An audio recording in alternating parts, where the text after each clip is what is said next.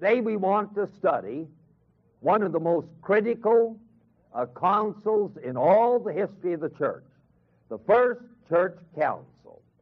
Now, you know that in the history of the church they've had what is called ecumenical council. The word ecumenical means church-wide or worldwide. Here's the First Church Council in the history of the church, and it's recorded in Acts chapter 15, verses 1 to 35. Now, the book of Acts divided in three major sections: Acts 1 to 7, 8 to 12, and 13 to 27. When we come to Acts 13 to 27, we have two major divisions. First of all, the missionary journeys of Paul. That's Acts 13:1 to Acts 21, verse 16. Second, the imprisonments of Paul, Acts 21:17 to Acts 28:31. First in Jerusalem, second in Caesarea, and third in Rome. Now, when we come to that first section, that is the imprisonments of Paul, there are four major items, four major events. Number one, the first missionary journey, Acts 12 and 13. And you have all that down in last week's outline. Number one, the first missionary journey, Acts 13 and 14. Number two, the Jerusalem Council, Acts 15, verses 1 to 35. Number three, the second missionary journey, Acts 15, verse 36, to Acts 18:23, first half of 18:23. And then point for the third missionary journey, Acts 18:23b to Acts 21:16. And when we get to Acts 21:16, we're through with the missionary journeys of the Apostle Paul. Now, we are still getting just a wee bit of ring in that. Is that right? Just a wee bit of ring in that. All right, now today, therefore, we want to take up the Jerusalem Council. And this is a very critically important council. And it's important for two reasons. Matter of fact, it's important for several reasons, but there are two reasons for which it's especially important. Number one, first reason it's important is that by this council, a split in the church was avoided. We would have today a Gentile church and a Jewish church in Jerusalem and in Memphis had not this council found a solution to the problem. So it avoided a potentially dangerous split in the early church. Now, they had that in the Old Testament, didn't they? They had the Jews, and then they had another group. What were they called? The Samaritans. Samaritans had their own temple, had their own Old Testament Pentateuch, had their own religious forms and ceremonies. You had two groups, the Jews and the Samaritans. Well, here was a potential for that same thing in the early church, and this council went a long way toward avoiding that problem. Now, it never really satisfied the strong Pharisaic Jewish Christians. And they troubled Paul all the rest of his life. But it did avoid a major split in the church. The second reason it's important is because this council reconfirmed by the voice of all the church the great cardinal doctrinal truth of our faith. And that is salvation by grace through faith plus nothing. As old Dr. Pettingill used to say, salvation by faith, by grace, through faith, plus nothing. The question that all men have to face, the question that really Martin Luther faced was this. Martin Luther faced the question, and so did Cain and Abel. Martin Luther faced the question, how is a man justified before God? Is he justified before God by faith plus the sacrament? Or is he justified by God through faith alone? Martin Luther's great close memory verse was Romans chapter 1:17. The just shall live by faith. Quoted from the Old Testament, quoted three times in the New Testament. Now that war was fought out in the 16th century. It was fought out in the 1st century, the Jerusalem Council, and it still goes on today. And you walk downtown and ask the average man, and he might well be a church member, how are you saved? You planning to go to heaven? Oh, yeah. You want to go to heaven? Oh, yeah. How are you planning to go to heaven? Well, I trusted Jesus, and I'm trying to live a good Christian life. That's the same heresy as they faced here. You're not going to heaven by trusting Jesus and trying to live a good life. That's like the old illustration if you ask a man, how did he get across the river? He said, I rowed across. You rowed, yes.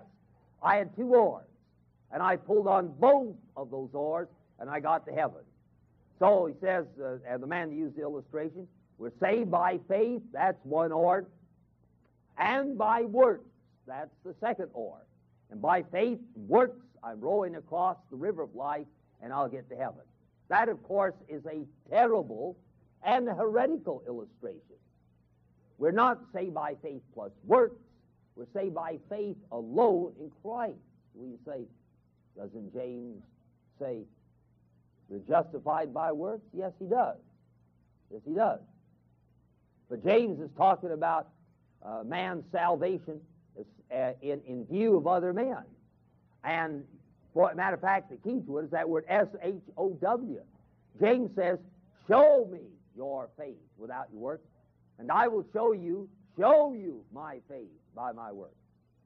James is talking about demonstrated faith. And when Paul, uses the illustration of Abraham about justification by faith, Paul uses an illustration in Genesis 15, in which the Bible says, Genesis 15:6, that Abraham believed God. The Hebrew word is the word amen. Abraham, amen, God, believed God, and it was counted unto him for righteousness. When James, in the book of James, in James chapter 2, uses an illustration, he uses an illustration from Abraham's life that takes place 20 years later, found in Genesis 22, where God says to Abram, take your son up, offer him on the sacrifice, and Abram did so, and then James says, you see, was not our father Abraham justified by faith? What James meant was that Abraham demonstrated the reality of his justification by that act of his willingness to sacrifice Isaac. But Abraham had been justified 25 years before that, however old Isaac was at the time of that event of Genesis 22. So when Paul writes about Abraham, he uses Genesis 15. That was the hour of Abraham's justification. When James speaks of Abraham being justified by faith, he used the illustration of Genesis 22, which took place at least 20 years later, where Abraham demonstrated in life the reality of his justification. So, Paul was saying, God can look at our hearts. He sees what's there. Therefore, we are justified by faith alone without the works of the law. Now, I heard a preacher over the radio a while back. He's right here in Memphis.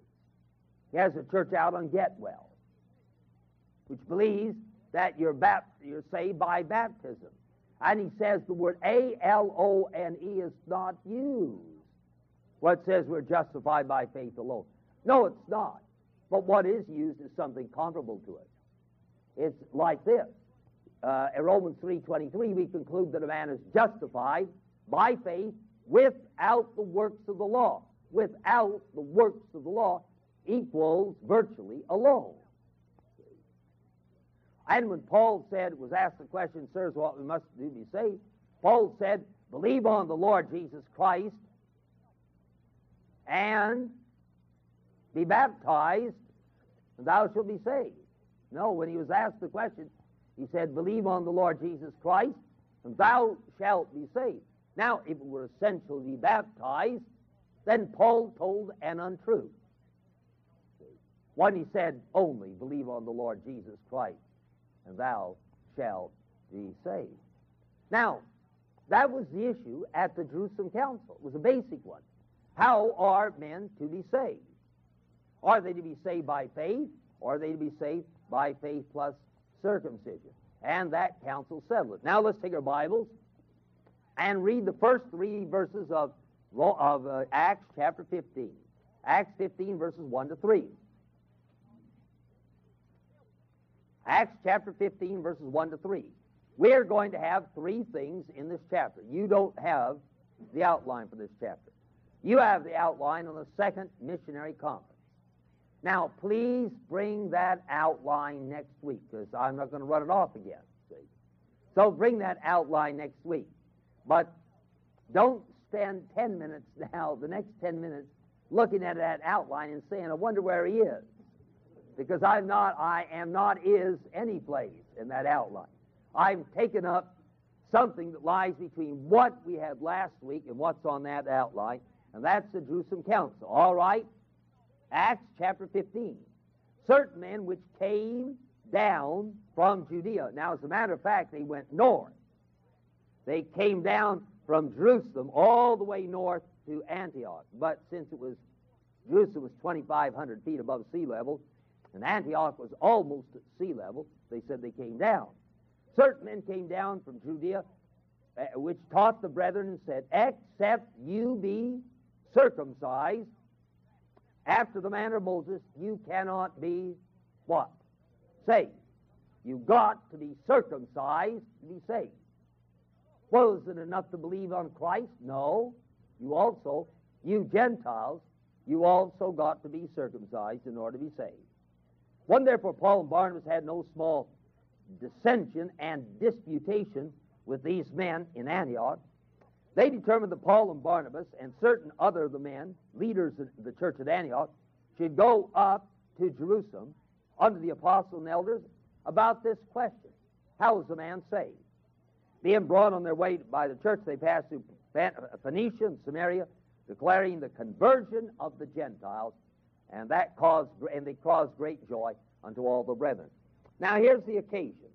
The occasion was made necessary. This council at Jerusalem was made necessary by the arrival in Antioch of certain Jewish teachers from the south, from Jerusalem and Judea, who taught the brethren that unless Gentiles be circumcised, they could not be saved. Now, I suppose you all know that circumcision in those days was not a matter of health. It was a matter of health. It wasn't something that was done for hygienic purposes. Circumcision was the seal of the covenant. It was the one thing above all else that marked the Jew, circumcision. And if a Gentile wanted to be a full proselyte to Judaism, he had to be circumcised. That's why most Gentile God-fearers like Cornelius, who were attracted by the monotheism and the high morality of Judaism, as over against the paganism of the Roman religions, would only become halfway proselytes to Judaism. Most of them, probably 95% of them, were not full proselytes. They were only halfway proselytes. Now there were thousands and thousands of these Gentile God-fearers. Matter of fact, they were really the people that Paul wanted to contact when he went into pagan cities like Philippi and Antioch, Philippi, Corinth, Ephesus, Thessalonica, and so on down the line. He went to the synagogue, he preached, and in the synagogue there were 75% Jews, but there were 25% probably of these God-fearers, they were called. Gentiles who embraced Judaism, but were not full proselytes because they refused to be circumcised. Circumcision was the seal of the covenant that God made with Abraham. Circumcision. Not the seal of the covenant which we have, but circumcision was the seal of the covenant. And it was the mark of the Jew. If a Jew wanted to deny that he was Jew, he tried to reverse that physical operation. And if a Gentile became a full proselyte, he had to become circumcised. Now these men, from down in Jerusalem, probably Christians, came down to Antioch, came north to Antioch, and began to teach the brethren in the church, and naturally looked up to because they were from the great mother church, Jerusalem. Began to teach in the church, these Gentiles must be circumcised if they really want to be saved. Now, that question was heightened by what happened on the first missionary journey. Well, the Samaritans, Acts chapter 8, had been saved, but that raised no problem. They were half-breed Jews anyway. The Ethiopian eunuch had been saved, but he was a halfway proselyte anyway. Cornelius had been saved, but that was just one. And he was also a God-fearer, a halfway proselyte. But now in the first missionary journey, hundreds and hundreds and hundreds of pagan Gentiles with no contact with Judaism, no understanding of circumcision whatsoever, had been converted. And these Jewish leaders from down in Jerusalem came up and said, these Gentiles who have been saved out of their pagan legalism and their pagan religion, now must also be circumcised if they want to be saved. And of course, Paul saw that damaged, that struck at the heart of the gospel. Matter of fact, Paul dealt with that in two epistles, Romans and Galatians. Paul wrote one epistle, Galatians, to deal with that problem. In Romans, he dealt with the problem from the issue of salvation. In Galatians, the issue of sanctification. The Gentile is not under the Mosaic law, either for salvation or for sanctification. He's under the law, the discipline of Jesus Christ, which, by the way, is much higher than the Mosaic law. Mosaic's law said, don't commit adultery. The law of Jesus said, don't even look at a woman to think about it. And the discipline, the law of Jesus Christ, is much higher, and all the 10 Commandments are repeated in the New Testament except one. And that's why we meet on Sunday and not on Saturday, and Sunday is not the Christian Sabbath. That's like saying a square circle. The Sabbath is the seventh day. Now, if you were a Seventh-day Adventist or a Seventh-day Baptist and meet on Saturday, then you can call it the Christian Sabbath. But Sabbath means Saturday. It's seven, Sabbath. Shavuot, 7. And the Christian Sabbath, the Sabbath is Saturday. We meet to honor the Lord in His resurrection and the birthday of the church. And so, here were these large number of Gentiles being saved. And these Jewish leaders said, unless they're circumcised, they cannot really be saved. Now, let's be clear on the issue. The issue is not the possibility of Gentile salvation. That's already settled. That was settled in the Old Testament. The issue was the grounds on which, or the means by which, Gentiles are saved. Are they saved by faith alone in Christ? Or are they saved by faith plus works? How are men saved? And Paul recognized the gravity of the matter, recognized that it destroyed the heart of the gospel, and it would destroy fellowship between Jew and Gentile. So therefore, the church decided to send, the Antioch church decided to send a delegation down to Jerusalem to settle it. Now that's good, isn't it? You know what a lot of churches have done? They would have written the Jerusalem church off and said, we're going to form a new group, divide from you, without trying to settle a problem. But they didn't. Paul was jealous for the truth, the doctrinal truth of the Bible. Paul was jealous for the doctrinal truth of the Bible. Paul was also jealous for the unity of the body of Christ, the church. He was jealous for both of them. Paul wanted to see that this thing would be solved and this disunity healed. So the church sent down Paul and Barnabas and others, and verse 3 tells us that on the way down they stopped at Phoenicia and also at Samaria, declaring what God had done. Now we come to the second thing in the chapter, and that's the deliberations of the council. The first thing, the occasion for the council, verses 1, 2, and 3. The second thing is the deliberations of the council. Chapter 15, verses 4 to 29. The deliberation of the council. Now the council's going to meet. Now we're down in Jerusalem. The council or the conference is going to meet, and they are going to deliberate this question.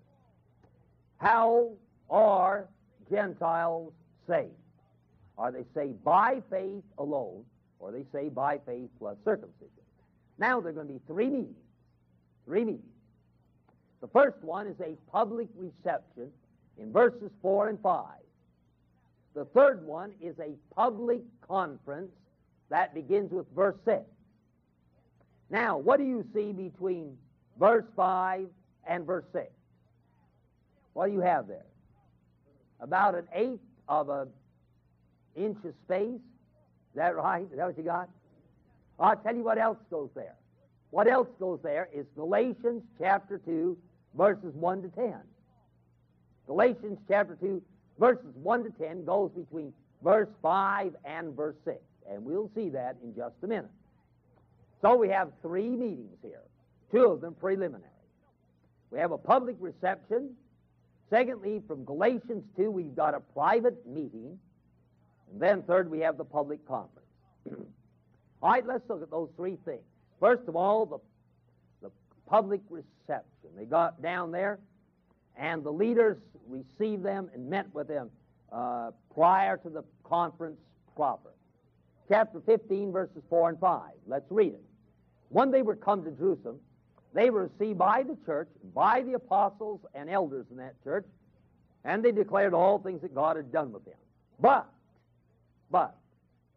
there rose up certain of the sect of the Pharisees who believed.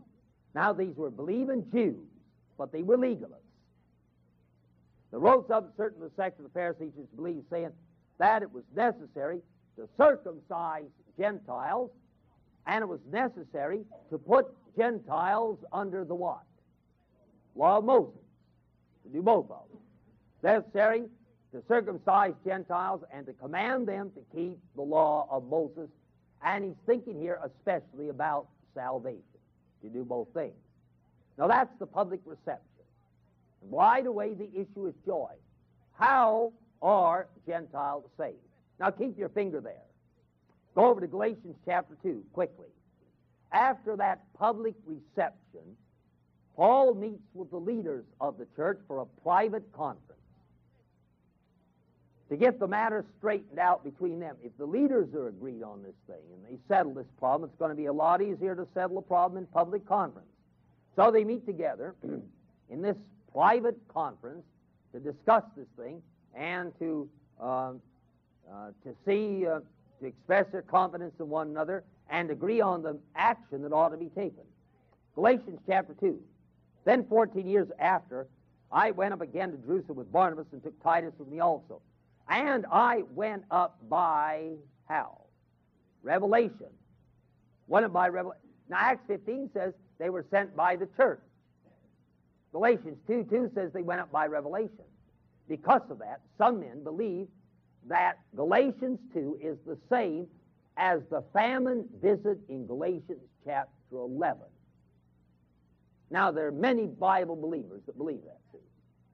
They believe that Galatians 2 goes with Acts chapter 11, the famine visit of Paul and Barnabas.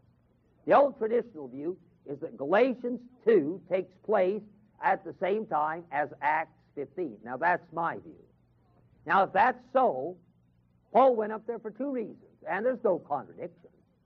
First of all, he went up there because God revealed it to him that he ought to go up there. He was guided there by God. But secondly, the church asked him to go up there. And there's no contradiction in those two things.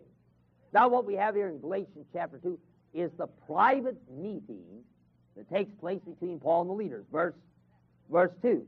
So I went by revelation and communicated unto them the gospel which I preach among the Gentiles, but privately to them that were of reputation, the 5 or 6 leaders of the Jerusalem church. And he says, verses 3, 4, and 5, that these legalists, Jewish legalists, tried to get me to circumcise Titus. I absolutely would not circumcise. I gave place, verse 5, by subjection, no, not for 1 hour. I would not circumcise Titus, being a full-blooded Gentile. But those who seem to be somewhat, whatever they were, talking about Peter and John, the leaders of the church, for they seemed to be somewhat in conference, added nothing to me. Contrariwise, when they saw that the gospel of uncircumcision was committed to me, and the gospel to the Jews, the circumcision, was committed unto Peter, for he that wrought effectually in Peter to the apostleship and circumcision, the same was mighty in me toward the Gentiles. When James, Peter, and John, who seemed to be pillars, received the grace that was given unto me, the grace to go to the Gentiles, they gave to me and Barnabas the right hands of fellowship, that we should go to pagans, and they would go to Jews, circumcision.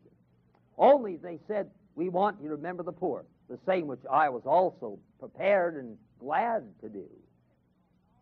So on down the line. See, well, now that's the private conference.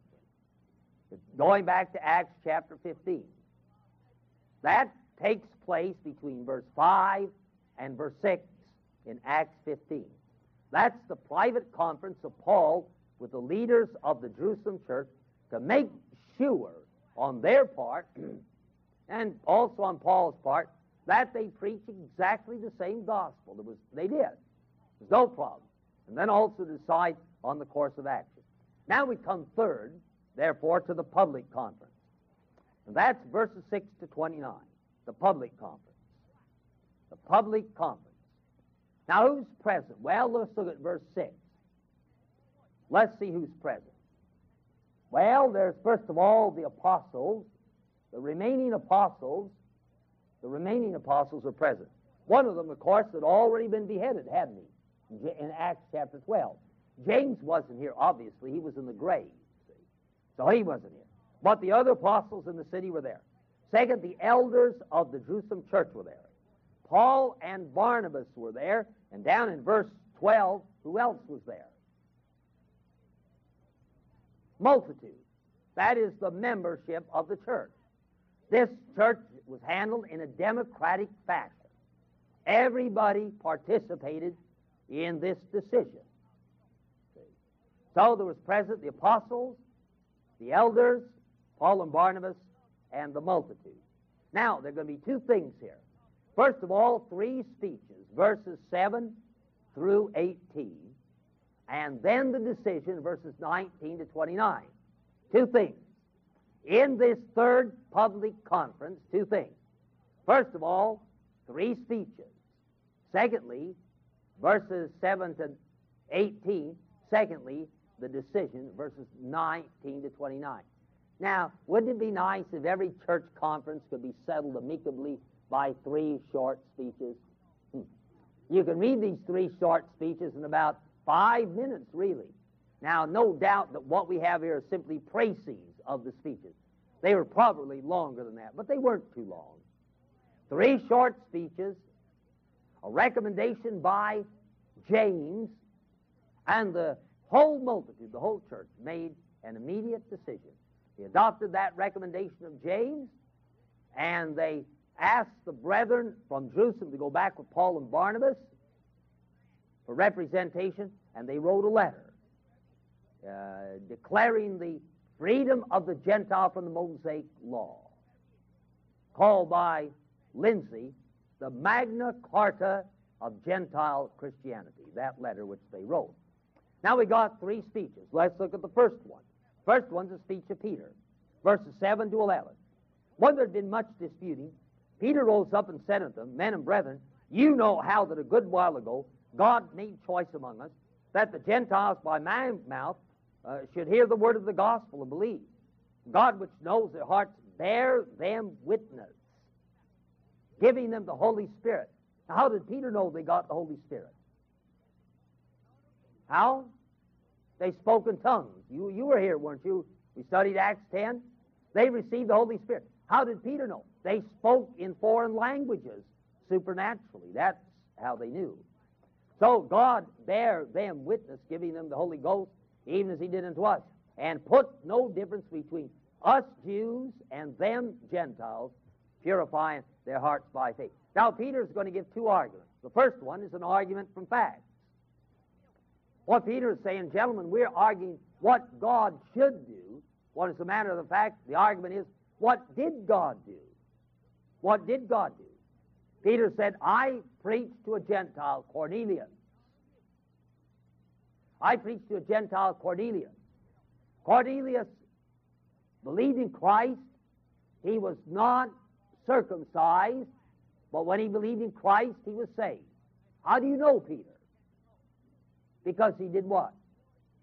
Spoke in tongues. And that speaking in tongues in Acts 7:10 showed me that Cornelius had received the Holy Spirit, and if he had received the Holy Spirit, he was saved. God already answered it. And I said to the man in Acts 11, said Peter, I already received them without circumcision. If God has received them without circumcision, Cornelius, then we ought to receive them without circumcision. Second argument is the argument from experience, verse 10.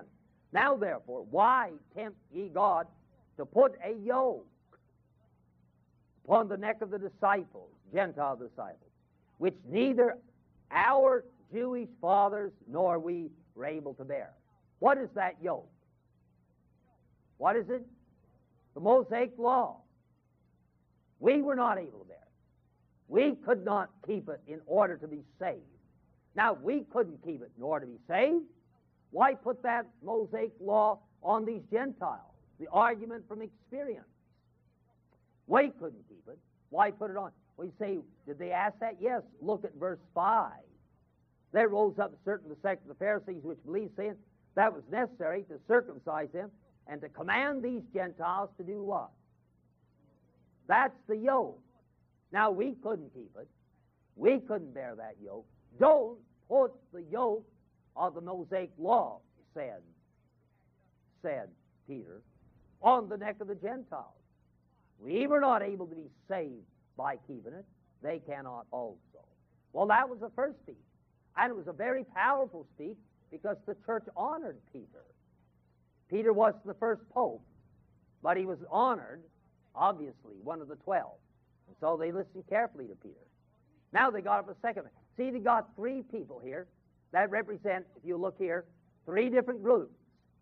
Peter represented, well, who? Apostles. Paul represented this new movement to Gentiles. He represented the new apostles, so to speak. He represented the new way. He represented the gospel to the Gentiles. And then James represented the leadership of the Jerusalem church. So the three men represented the three groups there. The apostles, the Antioch church with Gentiles, and the Jerusalem church was represented by James. Well represented in those three speeches. And they all said the same thing. All right, the second speech, the speech of Paul and Barnabas. Verse 12, second speech. Then all the multitude kept silence and gave audience to Barnabas and Paul.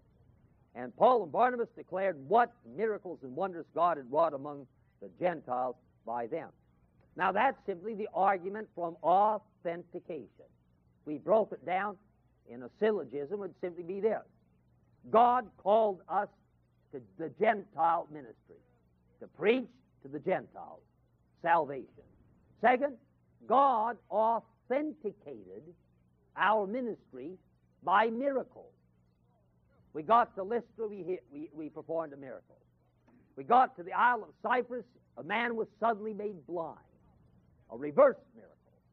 When we got to another city, Acts 14:3, God enabled us to perform many miracles. What were the miracles? They were their ambassador's credentials. Just as the ambassador of the court of St. James, whoever it might be, has credentials from President Reagan. So miracles were the ambassador from heaven's credentials. They were God's credentials that he gave to his apostles and prophets in the first century. Now, nobody has that Exxon card credential today. See? Those credentials were removed after the New Testament was written.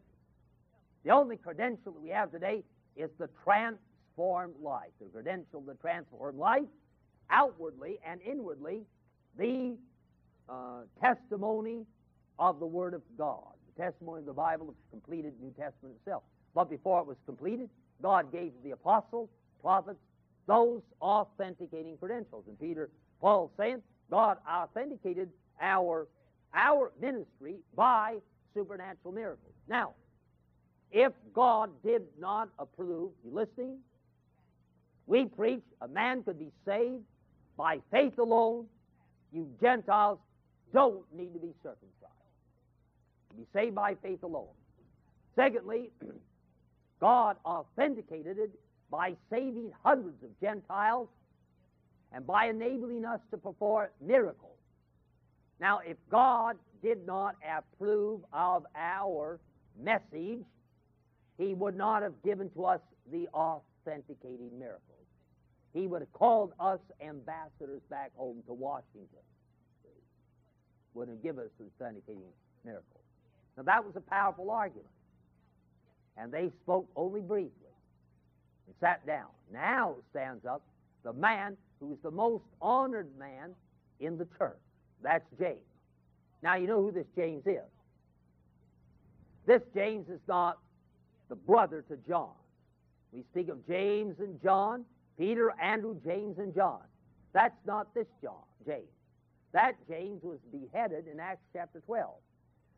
This James is the half-brother of the Lord Jesus. He becomes the leader of the Jerusalem church. He writes the epistle to the James, and later on he's known as Old Camel Knee because he spent so much time in prayer on his knees. Now, James gets up and speaks. Let's read it. James, Acts chapter 15, begin at verse 13. And after they held their peace, James answered, saying, Men and brethren, listen to me. Simon, that is Peter, hath declared how God at the first did visit the Gentiles to take out of them a people for His name. To this agree the words of the prophets. They are in perfect agreement. As it's written, after this I will return. After this, after the calling out of the Gentiles, I will return. Now, what's the inference? I will return. What is the inference to that? No. Well, that's right, after that. But if He returns, it infers that He's been here, what? Once already. He's been here once, He's going to return. I will return. And I'll build again the tabernacle of David, which is fallen down, and I'll build again the ruins thereof, that the residue of men, Jewish, that Israel might seek after the Lord, and all the Gentiles upon whom my name is called, saith the Lord, who doeth all these things, known unto God, all His works in the beginning of the world. Now, James was addressing those Jews. Now, this is somewhat of a difficult point, so you'll have to listen carefully, especially since I want to get to it rather quickly. James was addressing a group that was comprised virtually of Jews. In fact, they were all Jews. They had in their minds the same question that the apostles had in Acts chapter 1. Lord, wilt thou at this time restore the kingdom to Israel? What they had was they observed that great multitudes of Gentiles were coming into the church.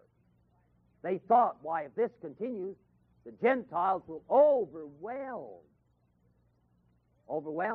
the membership of the church, and the church will probably be gentilic. For the last 2,000 years, it's been Israel separated from Gentiles. Now that we're gathered in the church, it won't be long before the Gentiles are the majority party. If that happens, what is going to happen to all the promises that God gave to Abraham, to Isaac, to Jacob, to David, to Israel? The promise of a land forever, Genesis 17, 7 and 8. The promise of a seed forever. The promise of a land forever. He even gave the borders of it in Genesis 15. And He reconfirmed it to Isaac and to Jacob and to David in 2 Samuel 7 and to the prophets.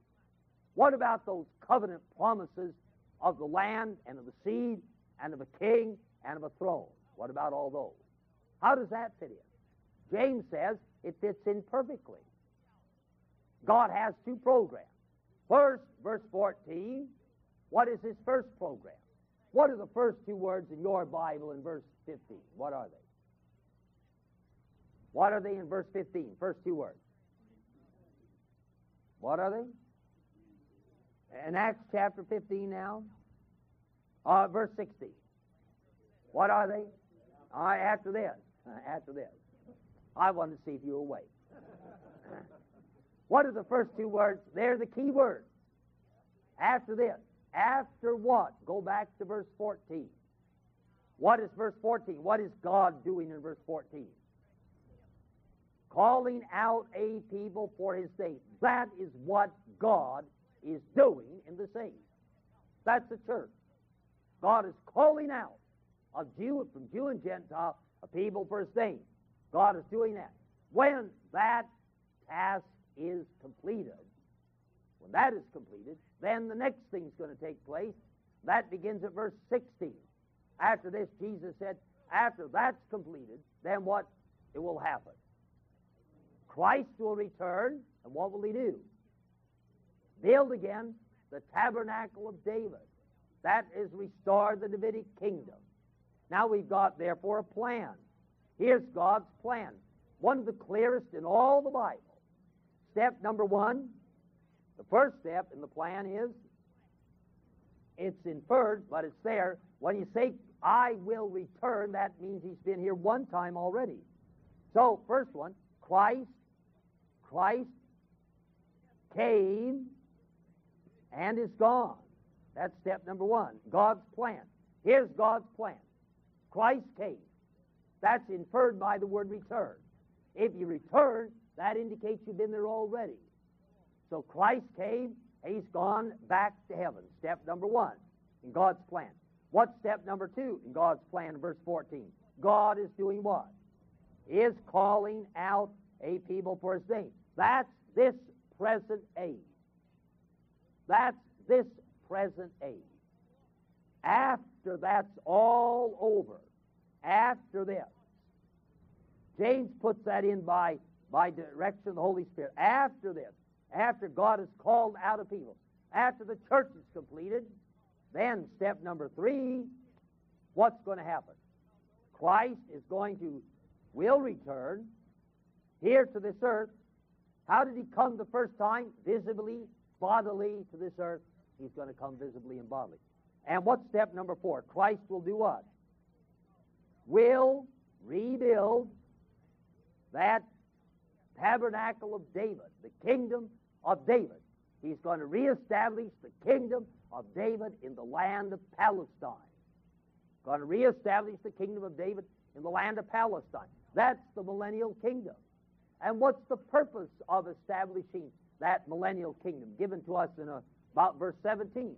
That's the Jews, that the Jews can be saved, the residue of the men may seek after me, and what else?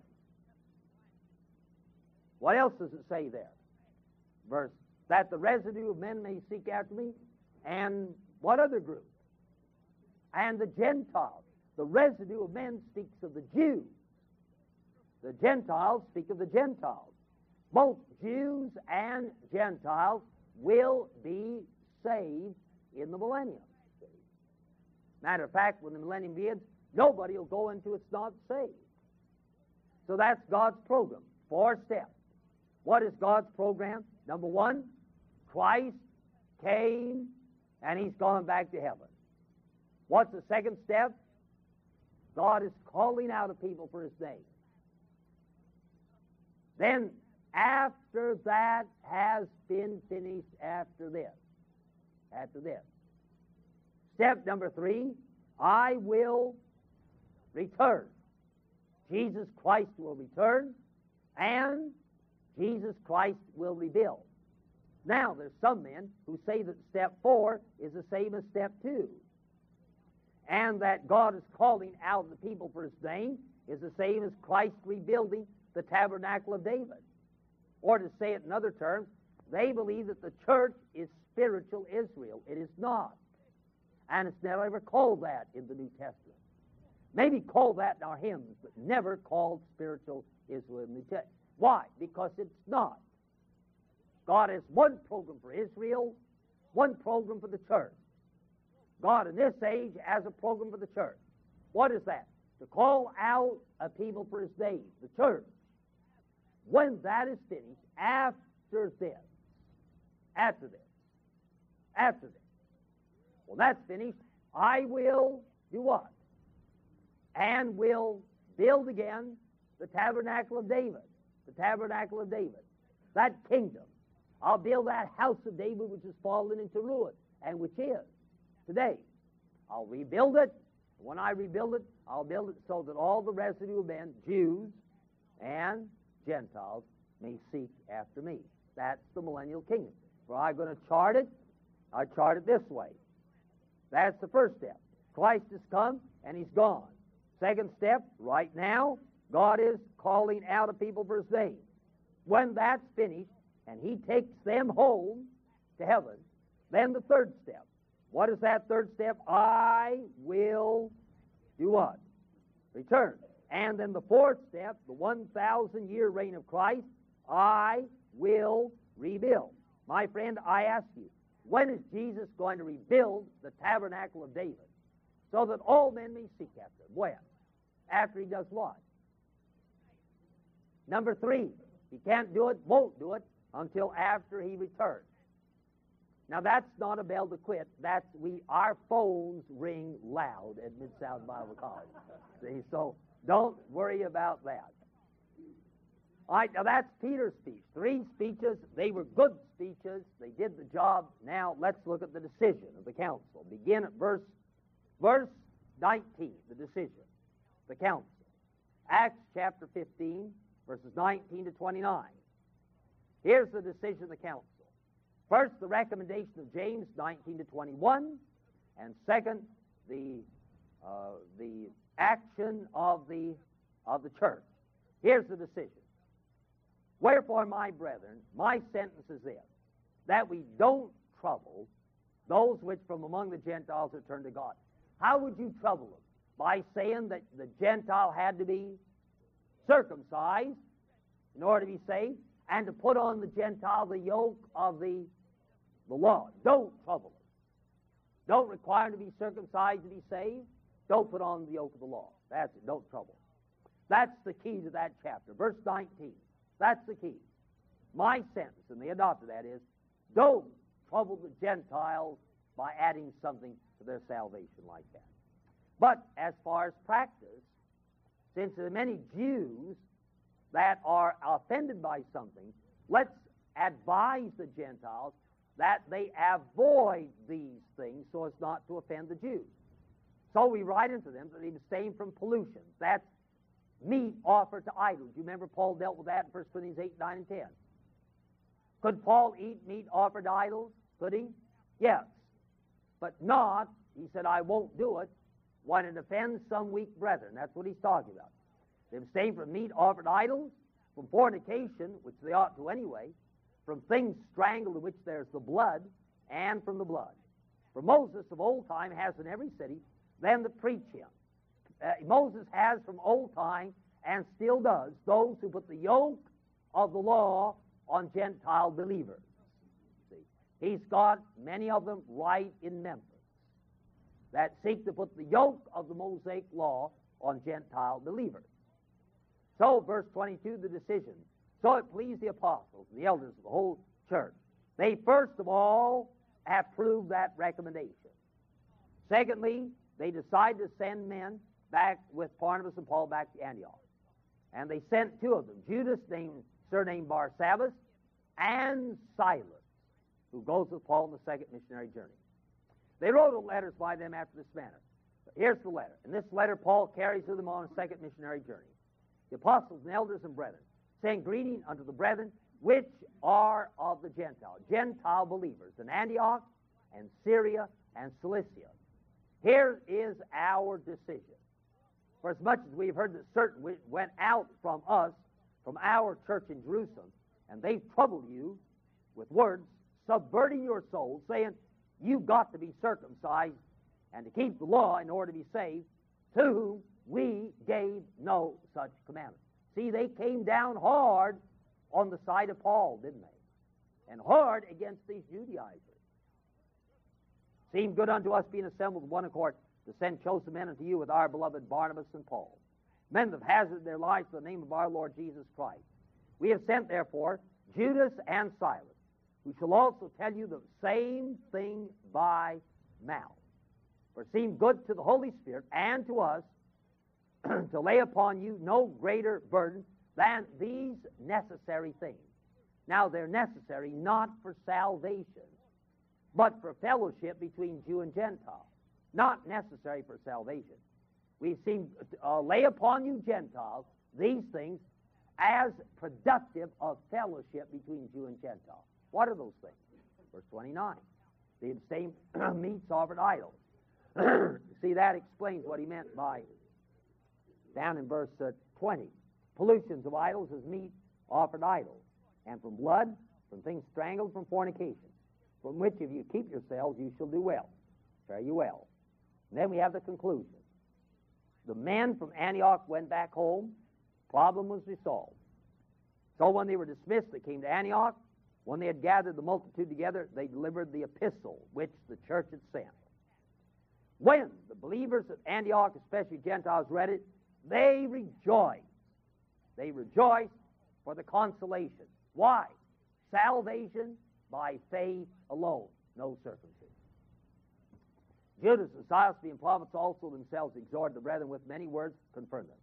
And after they had tarried there a space, they were let go in peace from the brethren unto the apostles, notwithstanding pleased Silas to stay there still. Paul also and Barnabas continued in Antioch, teaching and preaching the word of the Lord with many others also. And some days after, Paul said to Barnabas, let us go again, visit our brethren in every city. And that begins the second missionary journey, and we'll study that next week. Now, here's the Jerusalem Council. What can we say by way of conclusion? Say it very quickly. What are the values of this Jerusalem Council? Well, the first value is this, that a potentially dangerous division was avoided. Potentially dangerous division could be avoided. You know, divisions in churches are usually over one or two things. Either over doctrine, over personalities. In my experience, it'll run about 25% doctrine and run about 75% personality. Somebody's ego gets bruised. Two people have leadership capacities, leadership authority, neither one wants to give it up, as did Barnabas so graciously. Well, here was a true doctrinal issue. And instead of simply saying, well, we're going to separate and start a new group, Paul and Barnabas and the church at Antioch said, let's go down and see if we can't resolve this. Paul was jealous for the unity of the body of Christ. Why do you think he was jealous? Because Jesus had prayed for it. Jesus prayed in John 17 that they all might be one. He prayed for that again and again, the unity of the body of Christ. Paul was jealous for it. And this conference down there was handled properly, was handled democratically. They were guided by the authority of God's Word and by the Holy Spirit, and they reached a decision which the church at Jerusalem was happy about, and the church at Antioch was about, and they avoided, right at the beginning of the church's history, a potentially dangerous division in the church. Second thing, they confirmed and affirmed a cardinal doctrine of the Christian faith: salvation by faith alone. As old Dr. Pettingill used to say, we're saved by grace through faith plus nothing. Dr. Ironside used to say there are only two religions in this world. Over 350 denominations in America, but only two religions. And Dr. Ironside said there's only two letters difference in these two religions. Two letters. One spells itself D-O, do something. Believe and be circumcised. Believe and be baptized. Believe and keep the sacraments, or believe and live a good Christian life. D-O. The other, said Dr. Ironside, spells itself with two more letters. D-O-N-E. Done. Jesus said, it is finished. Done. Nothing in my hands I bring, simply to thy cross I cling. You know how the average man in Memphis sings it if he sings it? Something in my hands I bring. To my good works I still will cling. And right at the beginning, the birth of the church settlers come. How are men saved? They're saved by faith in the Lord Jesus on the ground of the blood of Christ, by grace alone. And gentlemen, you need to get that straight when you're witnessing for Christ. See? A man has a bad habit. He's an unconverted man. He's got a bad habit. It's wrong. Don't get sidetracked and get him to quit that habit in order to get saved. See? He may have some peculiar view on the millennium. Don't try to settle him out to get him saved. There's only one issue, and that is the person of Christ. You acknowledge you're a bankrupt sinner, that you're doomed and lost and headed for hell, and that Jesus Christ is the only Savior. And if you'll trust the Lord Jesus Christ and Him alone, He'll save you. That's the issue. See? And as in witnessing, it's important, and in teaching and in preaching, that we don't add anything. And the tendency of the church for 1,900 years, it started in the 2nd century. I read seminary, a course I took in the Apostolic Fathers. I had to read all the Greek fathers of the Apostolic Church, Barnabas and so on down the line. And I noticed within 30 or 40 years after the apostles died, the idea of baptismal regeneration began to grow. Augustine, all through the Middle Ages, men are saved by faith plus something. Do you know what Paul said? If anybody preaches any other gospel, let him be anathema, cursed. And they settled that. They settled third of practical with this, I suppose, a very practical problem. Although we're not saved by conduct, yet in our conduct, now you listening? Their recommendation was, don't go out of the way to give an offense to other believers. You feel you can eat meat offered to idols? When you're with Jews who have scruples about that, then as a strong believer, you accommodate yourself to a weak believer. For Paul, it was the eating of meat in 1 Corinthians chapter 8. Today, it may be going to a certain place of amusement. Or it may be indulging in a certain habit. And you say, I can do it. Or looking at a certain television program. I can do it. Yeah, you may be able to do it. And you may not. But can your children do it? What effect does it have on other Christians? What Paul is saying is that I ought to submit my liberty as a Christian to the spiritual welfare of other believers. And that's the point they made. You avoid giving offense to Jewish believers. It was a great conference. May I suggest you go home and read it, study it once again. Let's pray. Father, we thank Thee for this time together. Thank Thee for this great truth that always needs affirmation in every generation. The human heart is addicted to lifting itself to heaven by its own bootstrap.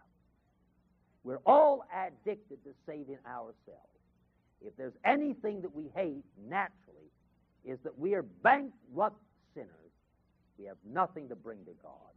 We can't be saved by works or religious rites or by good deeds. Paul said, if I yet preach circumcision, then is the offense of the cross ceased. And the offense of the cross is simply that a man comes bankrupt with empty hands, that all his righteousness are as filthy rags. Help us, Lord, to learn this truth, to seal it upon our hearts. We all believe it.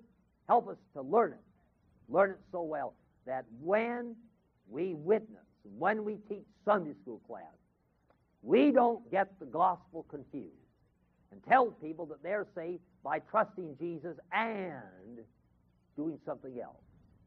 That they are saved by trusting Christ alone. And He alone can save them. And He alone can bring them to heaven. Then once they are Christians, then there are certain obligations that rest upon. Help us to get that truth clear and straight. We pray in Jesus' name. Amen.